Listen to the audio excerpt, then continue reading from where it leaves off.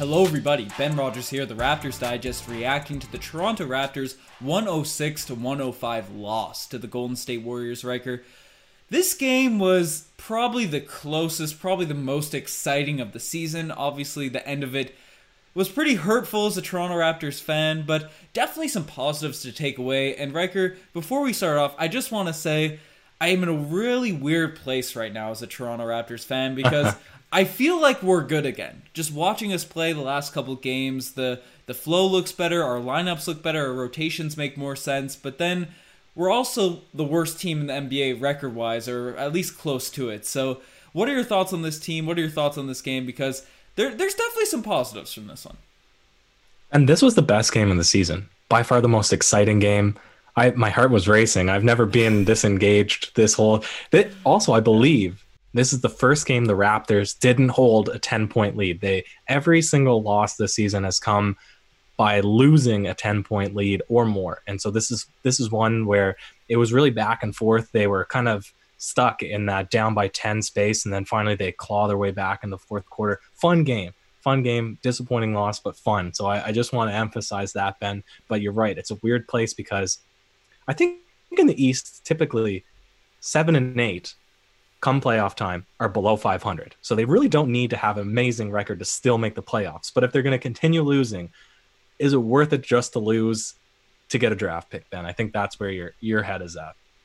Well, that's the thing, because usually a team in this sort of space, and we're in a shortened season right now, so it's not like you can sort of just bounce back and things will be fine as with the regular 82 games. It's only 72 games. Who knows what will really happen as games are getting canceled left, right, and center. They're supposed to be rescheduled, but it's a very unpredictable time in the NBA and the world right now, so you got to win all the games that you can get. And the Raptors just really haven't been able to close them out. And we showed the meme on the Instagram, I believe, the horse that was drawn. And it's a classic. It's really fancy stuff. We probably should have it pulled up earlier. But they usually start off really well, and then they just can't finish. But tonight, they didn't start off very well. But at the end of this one, they really put it together. And the squad in the fourth quarter, it made a lot of sense. And I was surprised because the Raptors, they put out the lineup that you and I were expecting, that small ball unit, but the worst fears... No, they didn't.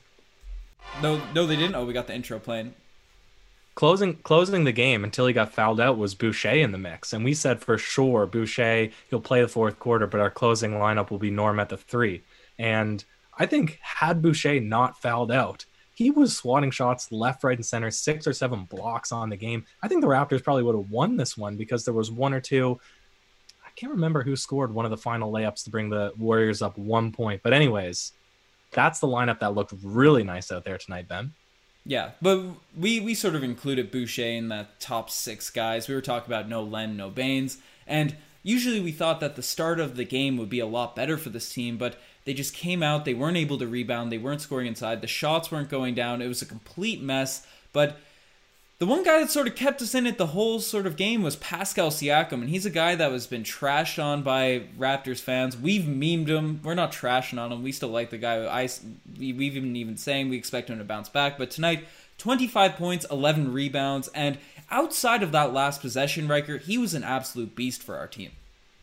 Ben, this is 3 games in a row now that he's looked good. So I think that the Pascal slander can ease back just a little bit. I think he's returned to form, and I would still hope that he would, because there's a lot of possessions where he gets the ball out at the 3-point line to take 2 dribbles in and then post up.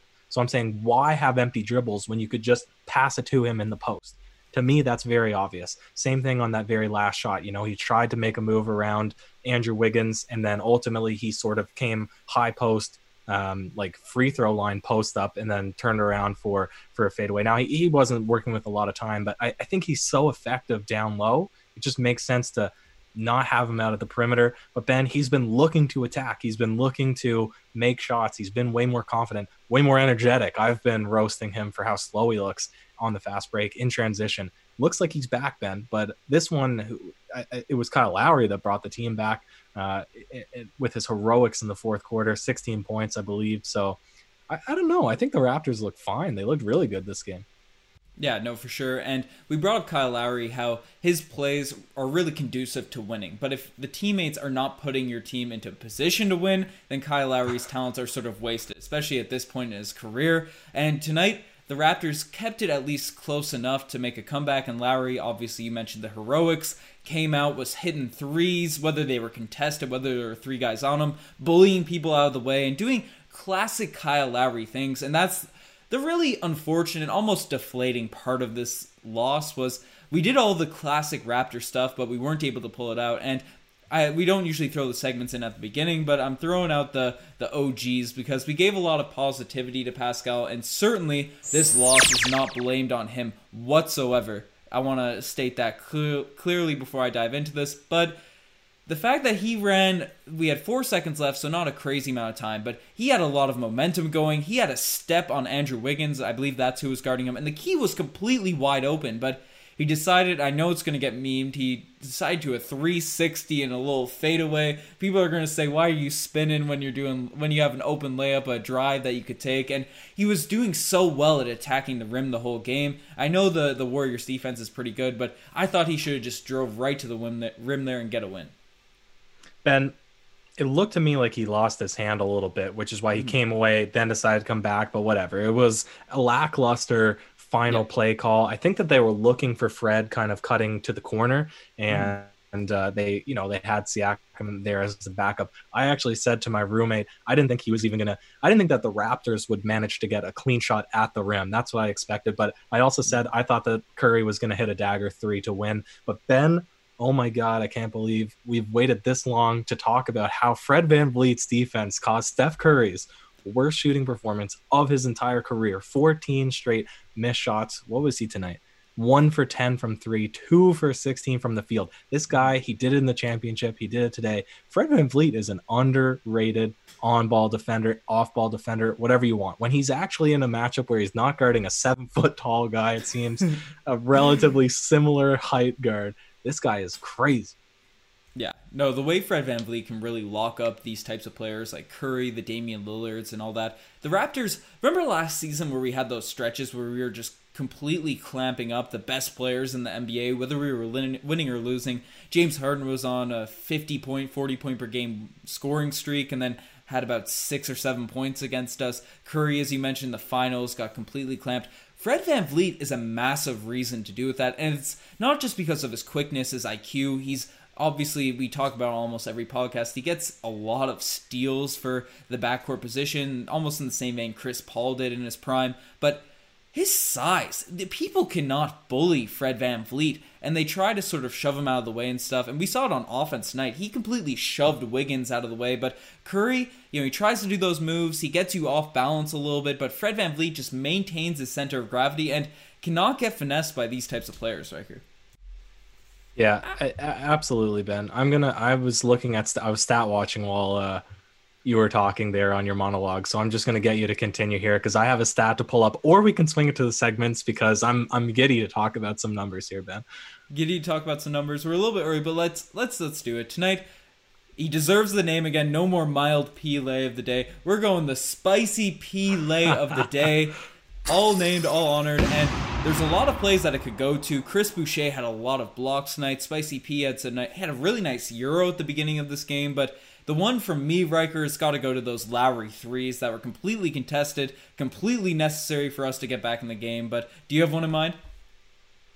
Yeah, there was actually a possession where I think it was Eric Pascal had like kind of an open dunk, and then the very same play the Raptors ran the next possession where OG Anunoby got it with a nasty two-hand cram. So it was like the same possession for both, but this isn't what I was building up towards. Ben, let's keep it going. Keep it going? All right, we're going. Not all plays can be the spicy P-lay of the day, and some just make you say, oh, geez, Riker. And tonight, the OG's play of the day. Is this what you want to throw out to people? No, I'm still waiting one more, but but my OGs, it's fouling, who is it? Damian Lee. Yeah, you're worried about Steph Curry. I can see that. You're touching him. You've been grabbing him all game. But what are you doing putting a hand on Damian Lee's hip? I guess you're not expecting him to huck up 2 steps back on the 3 to win that game. But at the same time, it's like, come on, you had a chance to win this one. You had a sniff at it and kind of just threw it away there at the end. Yeah, it's tough that Lowry had his hand there, but honestly, I'm giving a bigger OGs to Damian Lee himself. I guess you gotta sell that final shot, but that guy was ninja kicking, karate kidding his legs as soon as that shot went up, and I thought they were calling flops, calling fines, or calling offensive fouls for unnatural body motions. Obviously, in our Manscaped segment, we have Draymond Green's unnatural leg motions going up into someone's, in their jewels. So this guy could have kicked someone in the head, Riker. I think you can sell it. I'm all about selling plays. Obviously, we have Kyle Lowry in our team, so we can't bag on people for selling plays. But that was a lot right there from Damian Lee. That's fair. But you know what? Whether there was a pinky, whether there was a hair, just one single hair on Damian Lee's side, you can't overturn that. So I understood that challenge was going to be unsuccessful. Yeah. That's the unfortunate thing. Mm-hmm. But I don't think Kyle Lowry expected him to go up and shoot that, especially with 4 seconds left, especially with Steph Curry on your team. So it is what it is. I still think it was an exciting end. But Ben, this is what I've been anticipating I've been trying to formulate how I was going to say it. We have the one, the only, the DeMarre Carroll Gold Star Award for worst performance. We don't have anything to give out for best performance. So I'm going to bring everybody into a parallel universe. The DeMarre Carroll Gold Star for best performance. I'm talking a lot of guys here. Chris Boucher, 6 blocks on the game. He was looking like a stud out there. I'm talking Stanley Johnson, a career DeMarre Carroll Gold Star winner for just bad, stupid, low IQ plays. He had 2 good steals this game, and his defense looked pretty good. He had 2 steals. He almost had 3.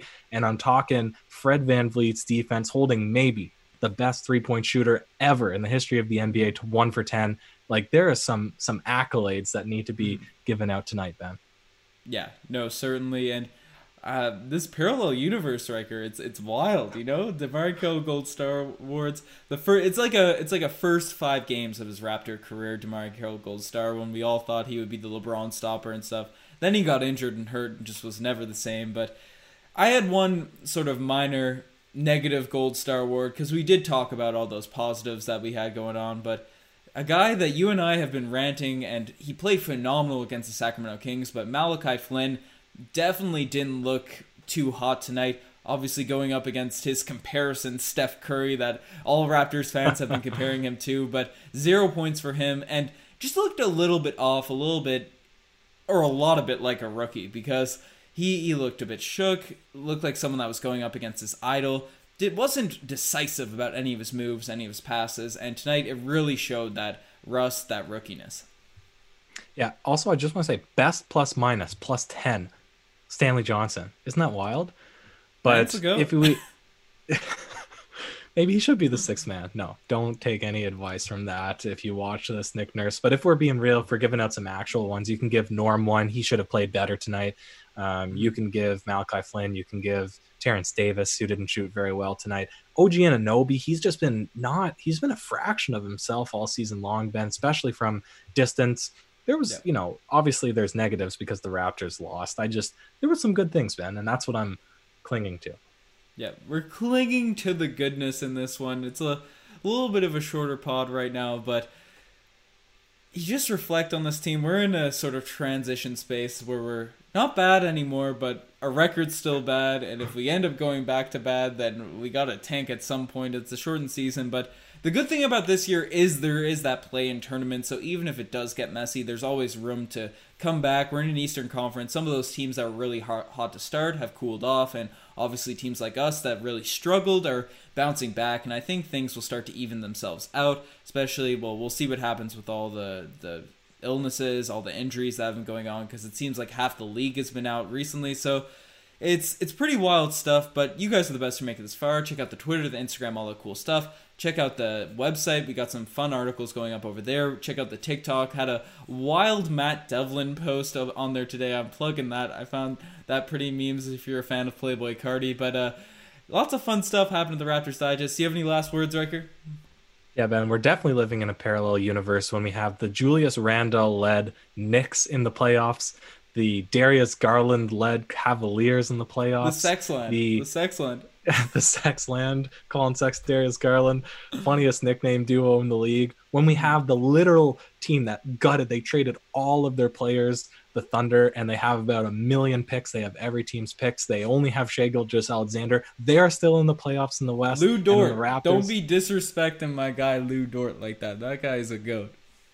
Yeah, Montreal, and then Ben, you have the measly little Toronto Raptors sitting at the tied for the worst record in the NBA. So this is a parallel universe kind of year, but hopefully the equilibrium does balance at some point. Yeah, no, most definitely, and we're holding out hope. Any predictions? I said 8 games in.